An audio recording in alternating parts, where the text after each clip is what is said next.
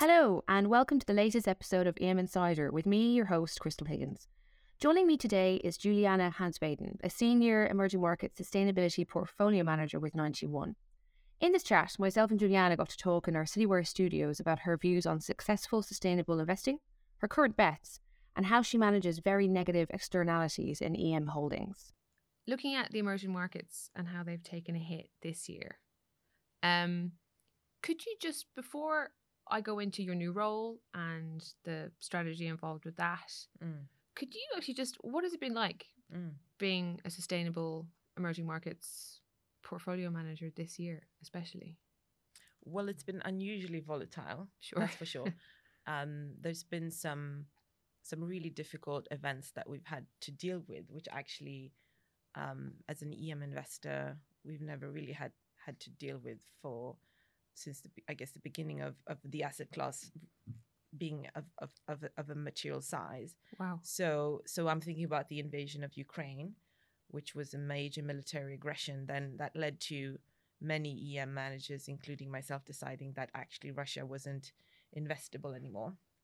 So that's one thing. And then the other thing is large corporations, often with good market shares and leadership, being very volatile because of external factors that the companies cannot control. So they're doing what they should be doing in most cases. I'm thinking about companies like Alibaba in China, for example, but being impacted by, in this case, the zero COVID policy and the changes around that, whether becoming more strict or becoming looser, and that impacting the volatility of a company that really should be quite stable, given its strong position.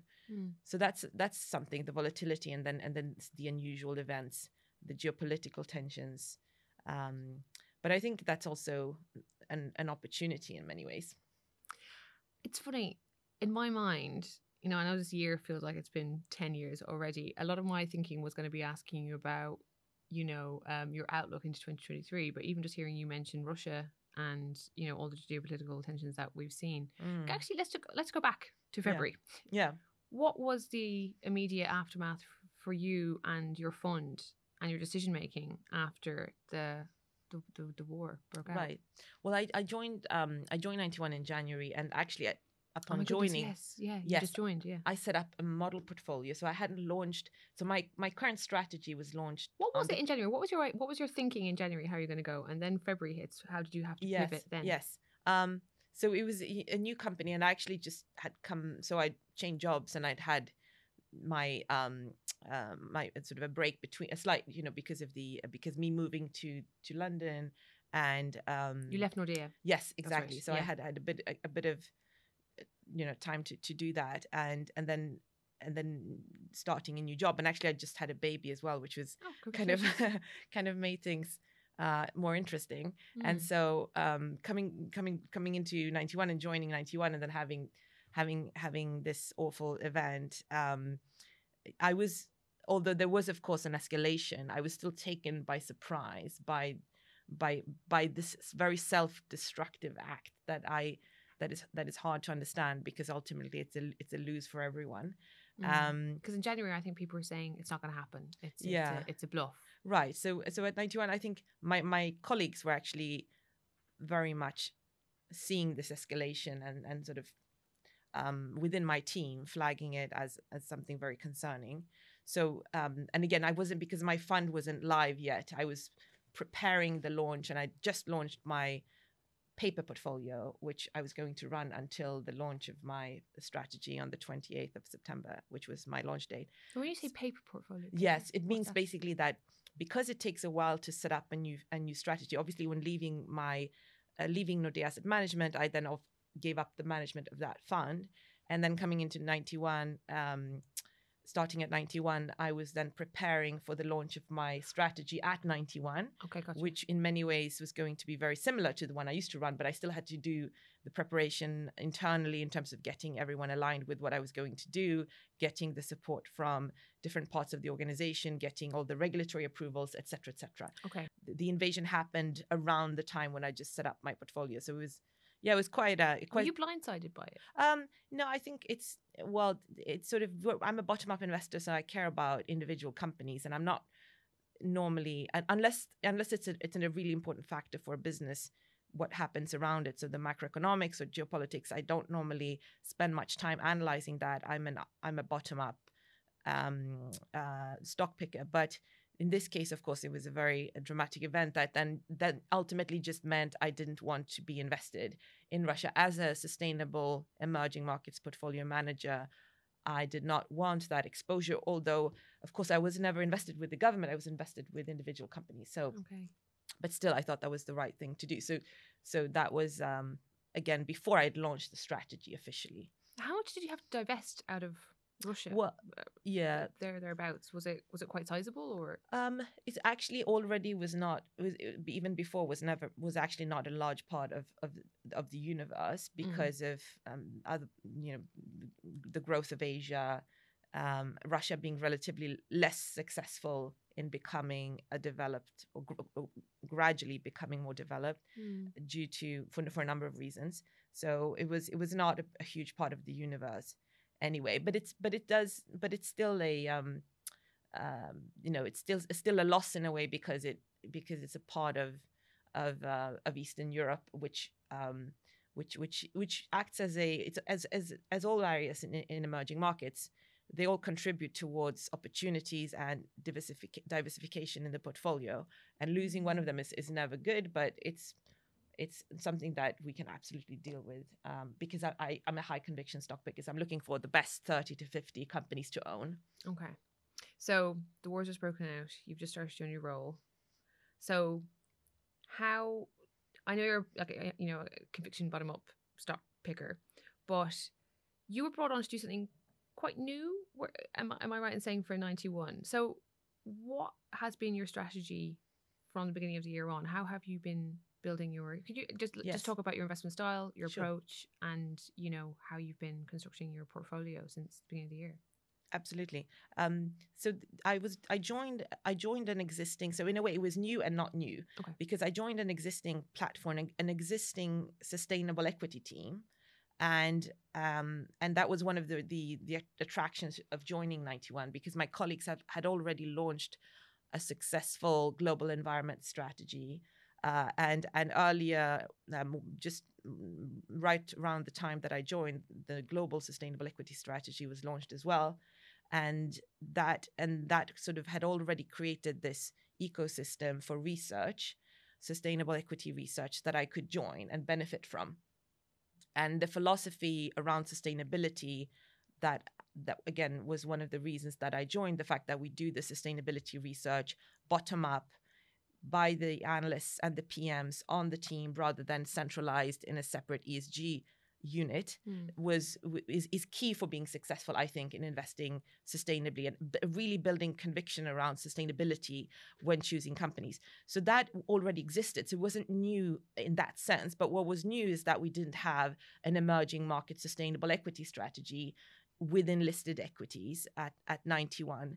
And that's the reason that I was hired. And I think what works really well is that 91 is by origin an emerging markets investment organization with its origins in South Africa, and it has a number of successful emerging markets equities and fixed income strategies.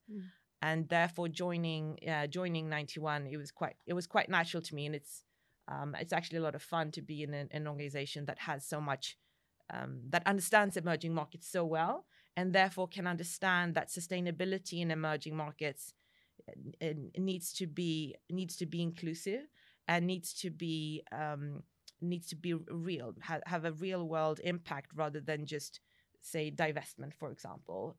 As that's the view of the overall organizations, and then we have different approaches on how do we benefit from or how we drive sustainability. And on my side, it's very much solutions based, meaning that I tend to invest in companies that address underserved areas in EM. Could you give some examples? Yeah, absolutely. So, for example, 90% of incremental carbon emissions or 90% of carbon emissions growth comes from emerging markets. It is expected to come from emerging markets. So the idea that we're going to reach net zero as a world, as a planet, is impossible without emerging markets, and that needs solutions. And we need to find companies that can contribute to those solutions. So that's one What are the most vital structural growth solutions for you at the minute when you're looking at these solutions? Because I know that I think it was you and a few others may have written a piece on 91 talking about too much of people's chat about the aim for sustainable investment is looking at what hasn't worked in the past, or looking backwards when we have to be looking forward. I think this is what you're saying, essentially, and that you have to move with the changing business world. Yes. So how does that look in the EM world? Yeah, and it can be very types of different types of businesses. It can be a company that makes EV batteries, which is quite obvious how that contributes to decarbonization. Or it can be a software company that helps the construction industry save time and money during the construction process. And because of the carbon intensity of the materials used when building, and this company is called Glodon, and it's a Chinese company.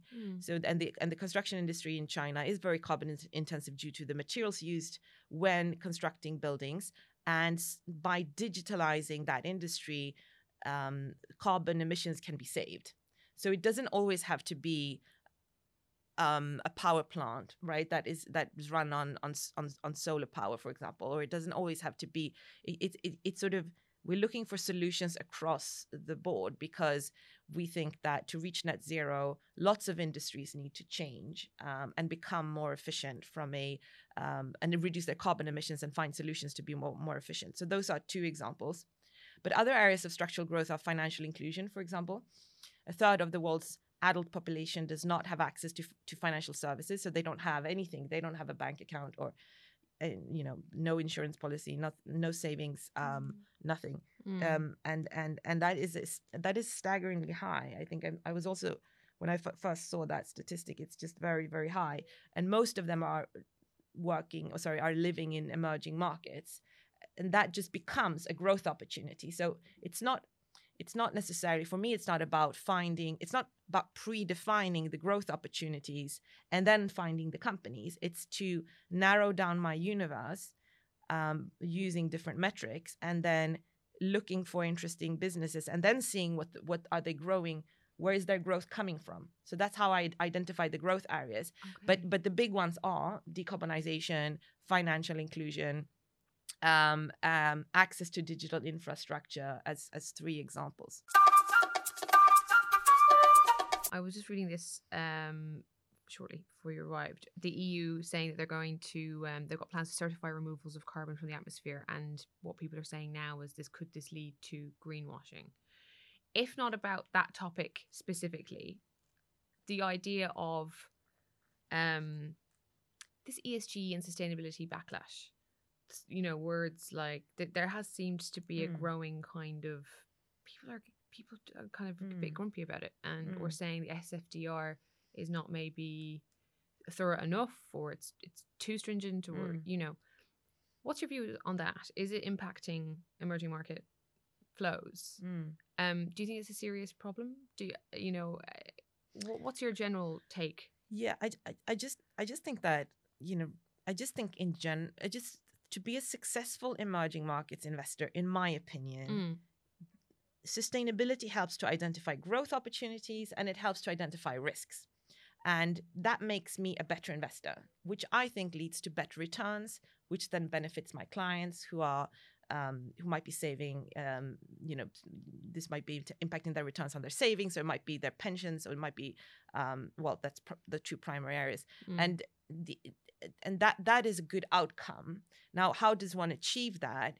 I think it's never about ultimately following the latest regulation, which we obviously have to do, but it's not that the regulator knows how to achieve those returns. And it's not necessarily completely quantifiable either, that some external provider will tell you that this is a sustainable business. Okay, then I'm going to buy that company. My point is, only when sustainability generates returns for clients, which I believe it does when done correctly, it is a successful way of investing. And then it has a positive outcome, not just the returns, but also the impact. And if we compromise on that, when we stop getting the returns and we focus just on targeting some impact metrics or following what we believe the regulator is looking for, then I don't think we will ultimately succeed. So, and in emerging markets, this is particularly important because the data isn't there necessarily, and the company might be publishing some data, but it might not be the data that you think is important. So as we do the bottom-up research, we look for what is material to this business and look to better understand its growth opportunities and risks. And then we speak to the company that we're looking to, that we're analyzing. We might speak to their competitors. We might speak with specialists that understand their industry, or we might speak to an NGO or someone else that can help us understand the context and then evaluate the business. That then leads, hopefully, if we do it correctly, to sustainable and successful investment, which at times we can measure impact on, but not always, only if we think it's credible. So as an example, we've defined financial inclusion in a strict and conservative way to make sure that we're not, again, going back to your question about greenwashing, we're not calling any bank contributing to financial inclusion. We have a number of requirements. So one is that it's located in a country that is suffering from financial exclusion. So it needs to have a below global average bank account ownership, as an example. Or it's actually our first criteria. Then it's whether the company is serving a number of predefined priority areas like small, medium enterprise lending, or providing mortgages to mid to low income earners in that country, or if it's microfinance. So we predefine these areas. Then we have this test that at least 30% of the business balance sheet or revenues or income needs to come from these areas. And only then we'll look for ways to measure it, which normally is not available in an external provider report, or usually not even in the company sometimes, but not always in the company's own reports, even if the company has a sustainability report. And then we need to ask the company to provide it to us, which they usually do because we have good relationships with our companies and we're long-term shareholders. Mm-hmm. Only then do we successfully, in my opinion, invest sustainably and measure impact. And then comes the regulation, where we basically try to classify our fund, and is what we do at 91 as correctly and as conservatively as possible. And then whether that's Article 8 or 9 depends, right? Depends on the strategy and what we think is suitable. But we'll never squeeze ourselves into a strategy that into a category that isn't correct, just because we won't necessarily agree always with what the regulator has decided, but we need to live and operate in that environment. And so whatever's correct. And then we explain to our clients, why have we chosen this approach? Why aren't we Article 9? Why are we Article 8, for example, which is the case of my strategy? Yeah. And with the upcoming UK regulation as well, then, who knows exactly which, where we will be classified, but we'll do what is right in terms of not over-promising, because we might then compromise on our process and our philosophy. Okay. Wow. Because I'm interested in another point. I think I'm not sure if you made it. 91. A point made by 91 about like good eggs, bad eggs. And it's really, really. I know it's quite a simplistic way of putting it, but it's a really good way of putting it. Viewing to not view emerging market opportunities through the lens that with that ESG lens that you might in more developed countries. Yeah. And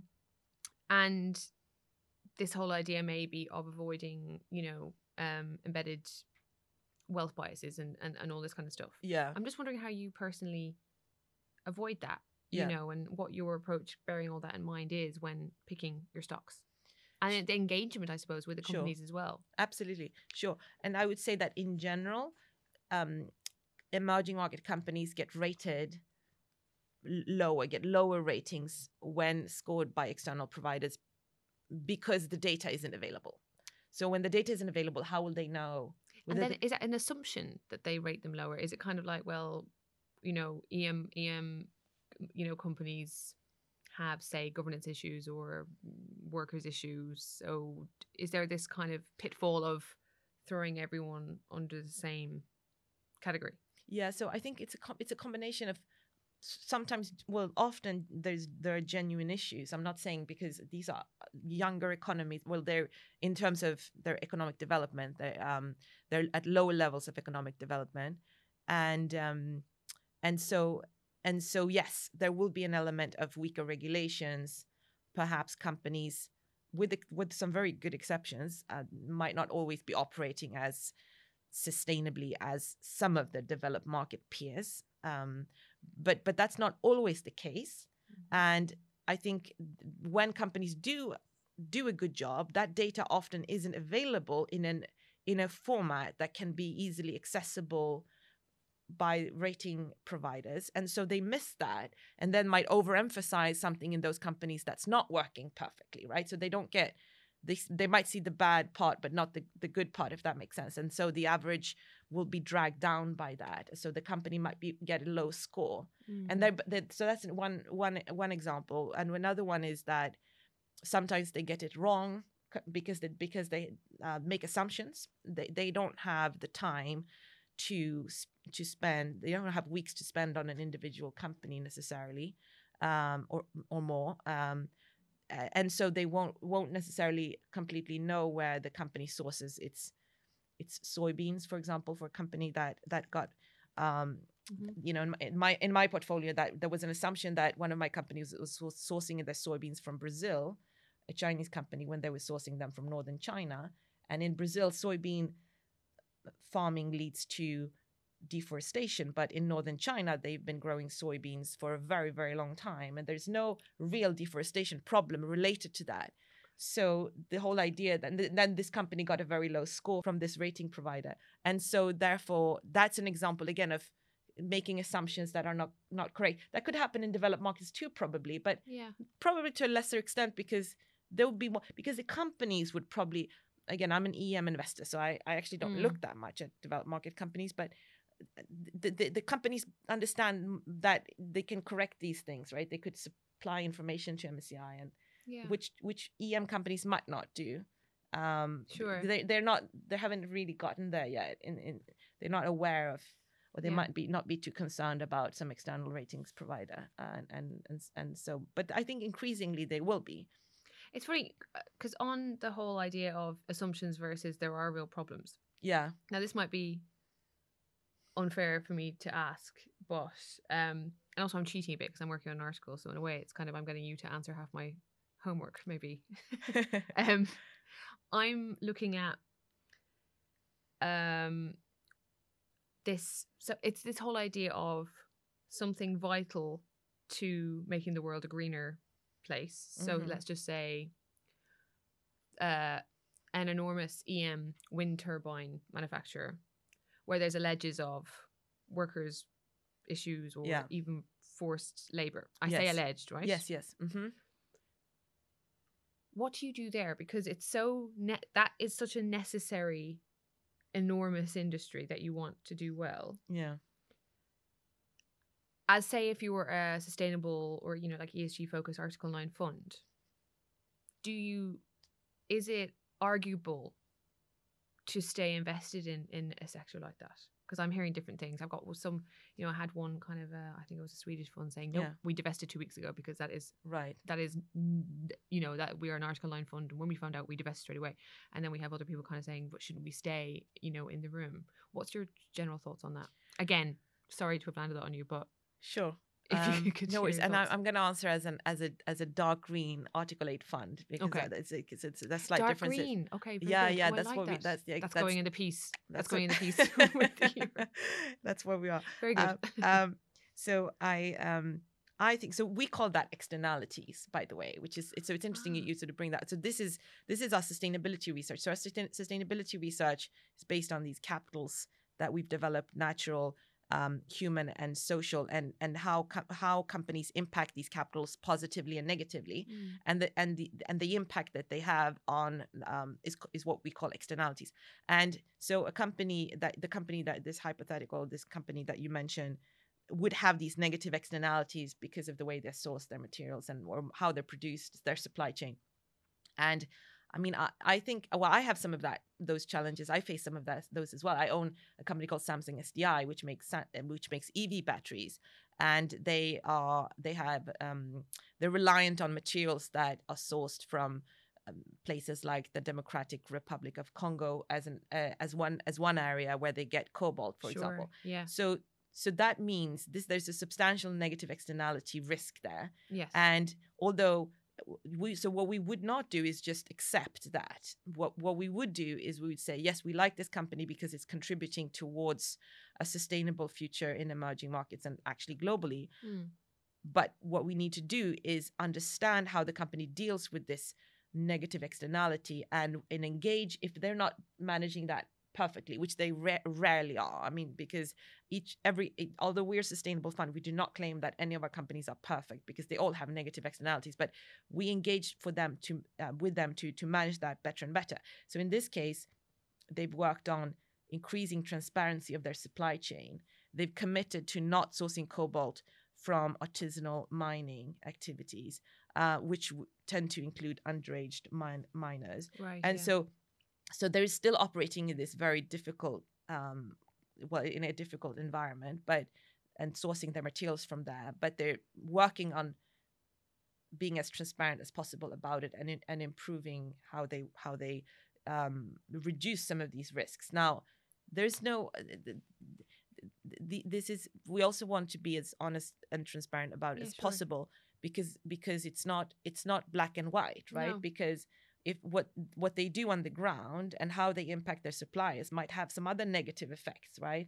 So they're not solving the problem of Congo and what they might have that we would love for that to improve in terms of the lives of people on the ground necessarily by saying that they're just going to go with formal mines.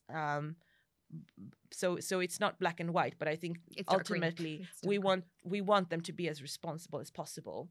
And in a case where there is a very material negative externality that overshadows the business in the sense that it could cause a future cost or a loss of license to operate, that's a business we would walk away from. We would not invest in a company like that, even though it has a positive impact. For example, parts of the Indian pharmaceutical industry is highly pollutive in terms of letting their wastewater out into rivers and lakes without treating it at all. And then on the one hand, supplying pharmaceuticals, which obviously is positive, but then on the other hand, making people sick because this water is used for farming, washing clothes, cooking. I mean, that is the type of example, this latter one, where that's quite a quandary. When actually they're not improving either, right? So that is an example of a company in an industry like that we wouldn't invest in because we don't see improvement. The negative externality is overwhelmingly negative in terms of it neutralizes the positive effect of the business, and it could get hit by substantial regulation and future costs. So that's how we work, and that's why externality research is so important, and doing it fundamentally and thoroughly is important because that way we can understand how the company operates and what the impact it has and what it needs to be improved on, and that I believe that leads to a better investment outcome as well. Are there any holdings that you divested from, say this year or recently, that kind of come to the forefront in your mind based on this approach that you've just said and the reasons why? Yeah, I've actually so again, because the fund is so young, it was launched on the 28th of September. I haven't sold any of my holdings from launch, but just looking back at companies I've looked at and in the past, and I've decided not to include in the fund are names like Li Ning, the Chinese sportswear company, which I actually think is an interesting business, and it's been an improving business in terms of profitability, and it's had an interesting turnaround historically. But you're not going to include it? No, because it's one of those where it's just the negative externalities is too material in the sense that cotton in China grows in the Xinjiang province. Where the majority of the cotton grows. Yeah. And so the company might never tell me when I speak to them that that's where the cotton. Well, they might, but they won't go into the details on exactly who works on those, farms and how they're treated and so on, and whether there's any forced labor or not.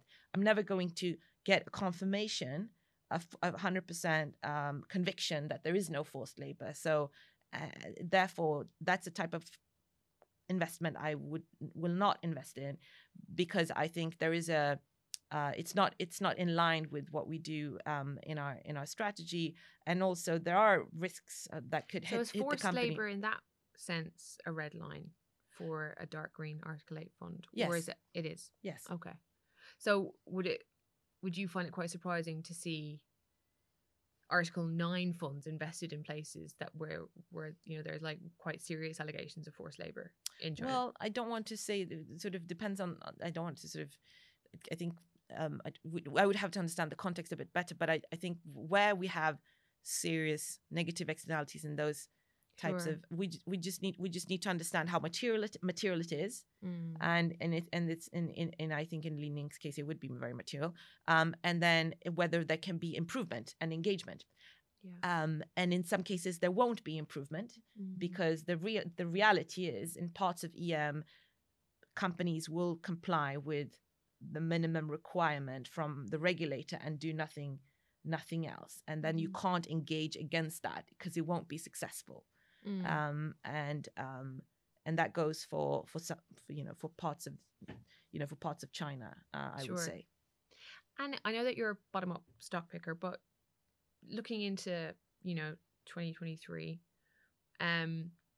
considering the fact that I know that EM was hit earliest this year in the negative, as an EM investor, are you kind of preparing to be maybe seeing a kind of a rally earlier than other markets? And are there any regions or particular sectors which you've kind of got your eye on at the minute for 2023? Yeah, or how much different do you think 2023 is going to be from 2022?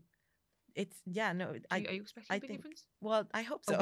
A whiplash in fortune change? It has been a tough year, I think. I hope so. I hope so, and I think so. Because what we always tend to do, which is sort of human nature, is to extrapolate at extremes. So we extrapolate when things are going incredibly well.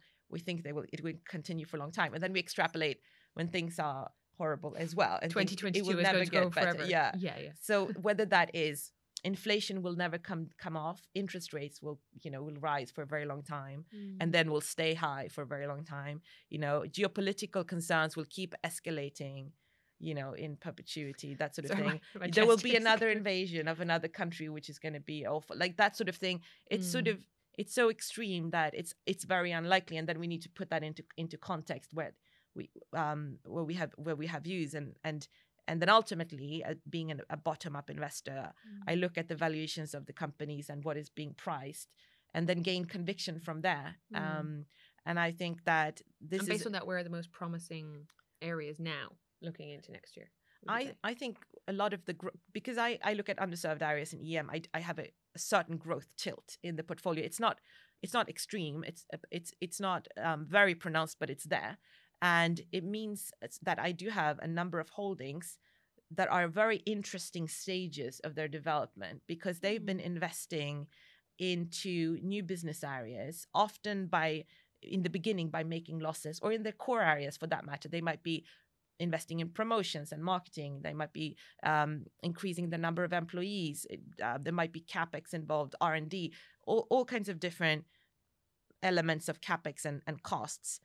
And often rightly so, not always. Sometimes they've gotten the capital allocation a bit wrong, but in most cases they've done it for a reason.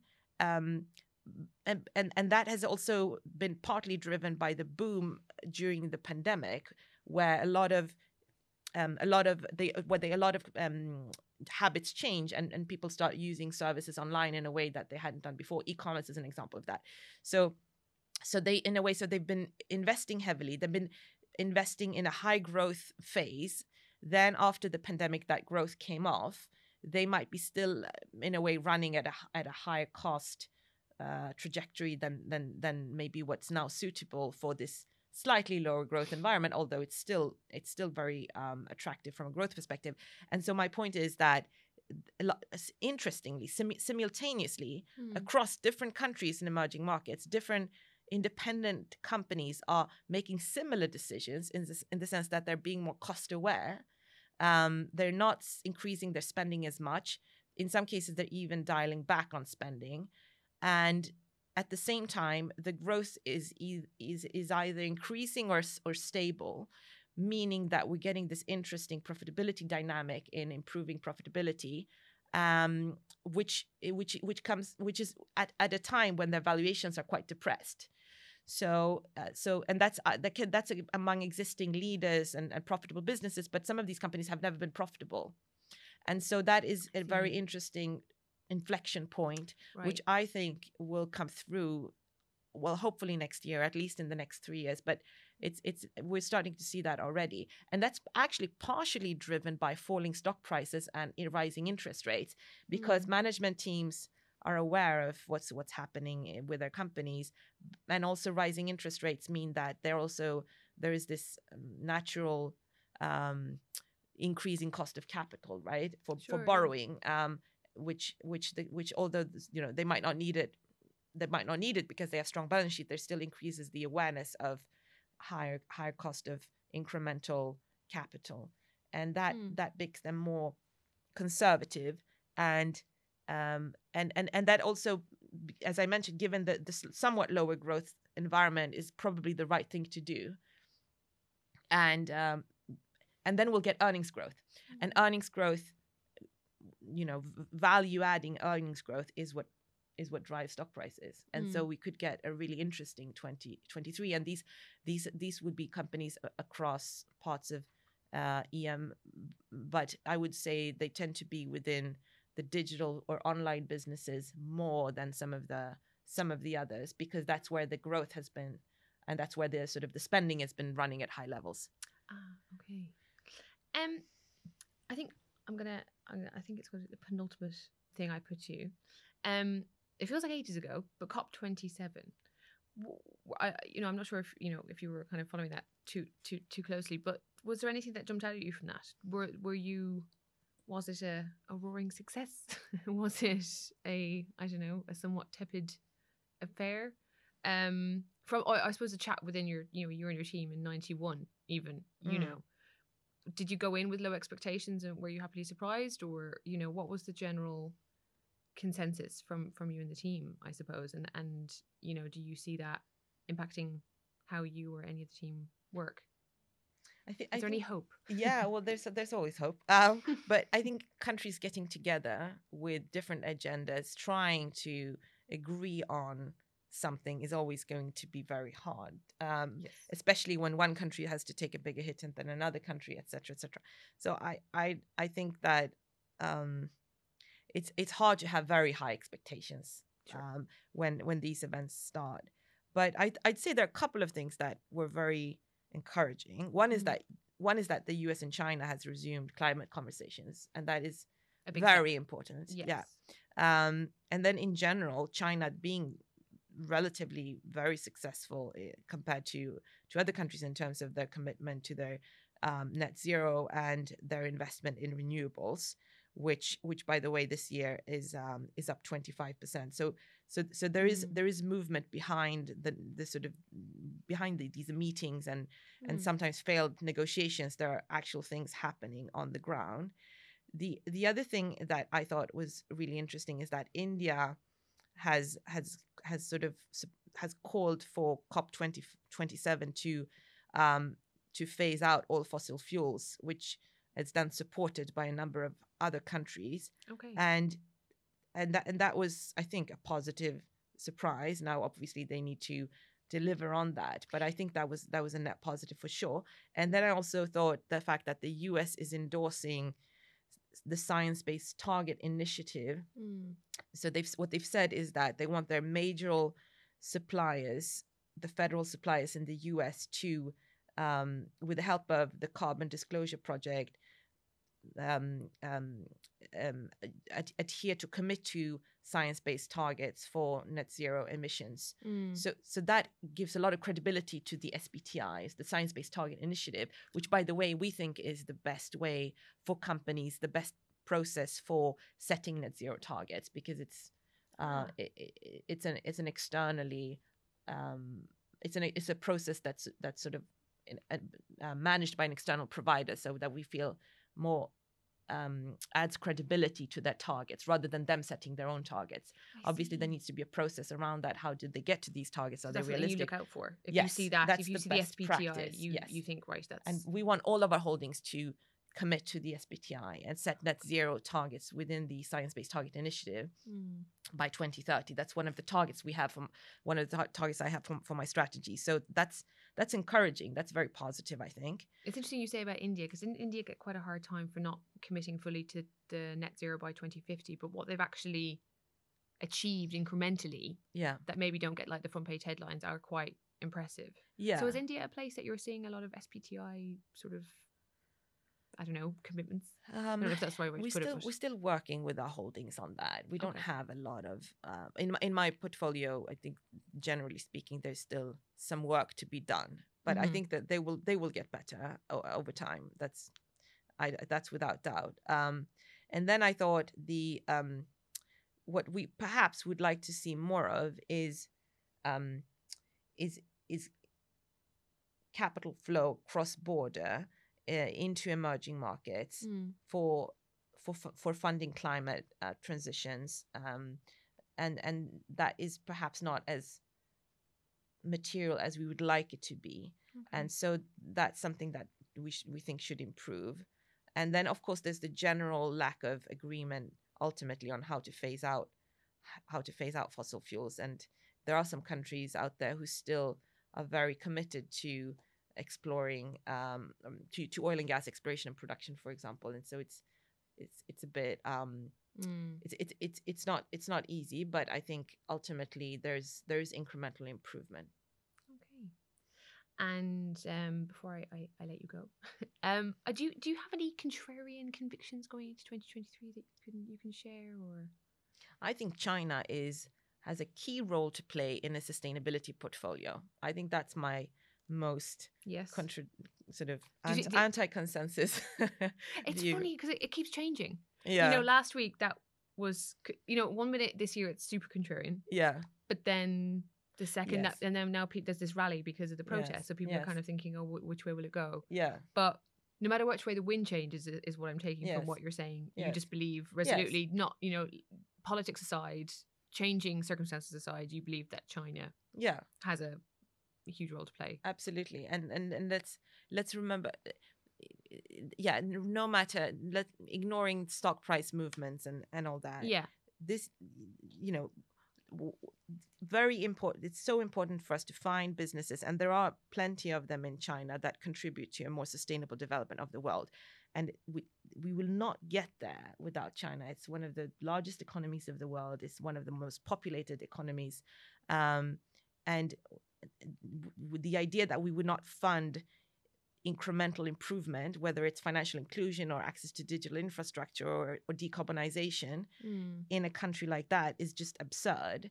And also the other idea that other emerging market economies do not have challenges in terms of how they're run, their human rights track records, how individuals are treated within these, or minorities are treated within these countries, how corrupt they might or might not be, whether they've committed to climate net zero targets, etc. It's very easy to think that there aren't issues, and then then sort of the conclusion from that is fine. There are severe challenges in emerging markets, but that's where the capital can make a difference then, right? Because that's an opportunity, both in terms of growth, but also as investors to work with companies to improve their externalities assessments, and then identifying the right companies that can deliver those returns and have that positive impact in emerging markets, from perhaps what sometimes is a low level in terms of areas being very underserved. So why not utilize that opportunity, which then is a win-win, and not walk away. It's 85% of the world's population. It's so that's my contrarian view. So one of the areas that we think are exciting in China are related to how SMEs can be made more efficient and empowered. And in these countries, SMEs account for 90% plus of private entities, because developed markets tend to have more successful mid-sized companies, and then larger mega-sized type of corporations. Whereas in EM, you tend to have some very large corporations and then a long tail of SMEs who are big employers, contribute to GDP, but tend to be pretty inefficient. And so any digital business that can help them become more efficient is one, a huge opportunity, but two, has a massive positive contribution, whether that is giving them access to digital payments, giving them access to up to borrowing to loans, or other solutions. It could be software, it could be different things, but that has a very pronounced positive impact on these companies. So that is an opportunity, and that could be that's Alibaba. So it's one of our largest companies, but it also is it's a huge enabler of SMEs. It's Mercado Libre in Latin America, another of these internet platforms. Yes. It's Sea Limited in Indonesia, and also present in other parts of the world. These are enabling. These are businesses who enable SMEs at their core. That's the core of what they do. So that is a sustainable contribution and an opportunity, and it's also the companies that have performed very poorly. So it is an opportunity as well. And then there will be other areas as well. So China has a number of areas that haven't reached maturity, and actually, because these are platform businesses, they contribute to different things. So Alibaba also contributes to cloud computing development and the digitalization of businesses more broadly in China, which is important for productivity. And so that is another positive effect that they have on the country's development. And then there will be standalone companies, like I mentioned, Glodon, that is the software business I talked about earlier, that is a contributor to decarbonization. And we're quite excited about software more broadly in China. Software because of this lack of digitalization among corporations, there's an opportunity for Chinese businesses to solve that, to address that, and that is a multi-year opportunity for sure. So those are a couple of the areas that we're excited about. Josh, that's a nice note to leave things on, I think. And so, Juliana, thank you so much for coming in. It was lovely to meet you. And thank you so much. No worries.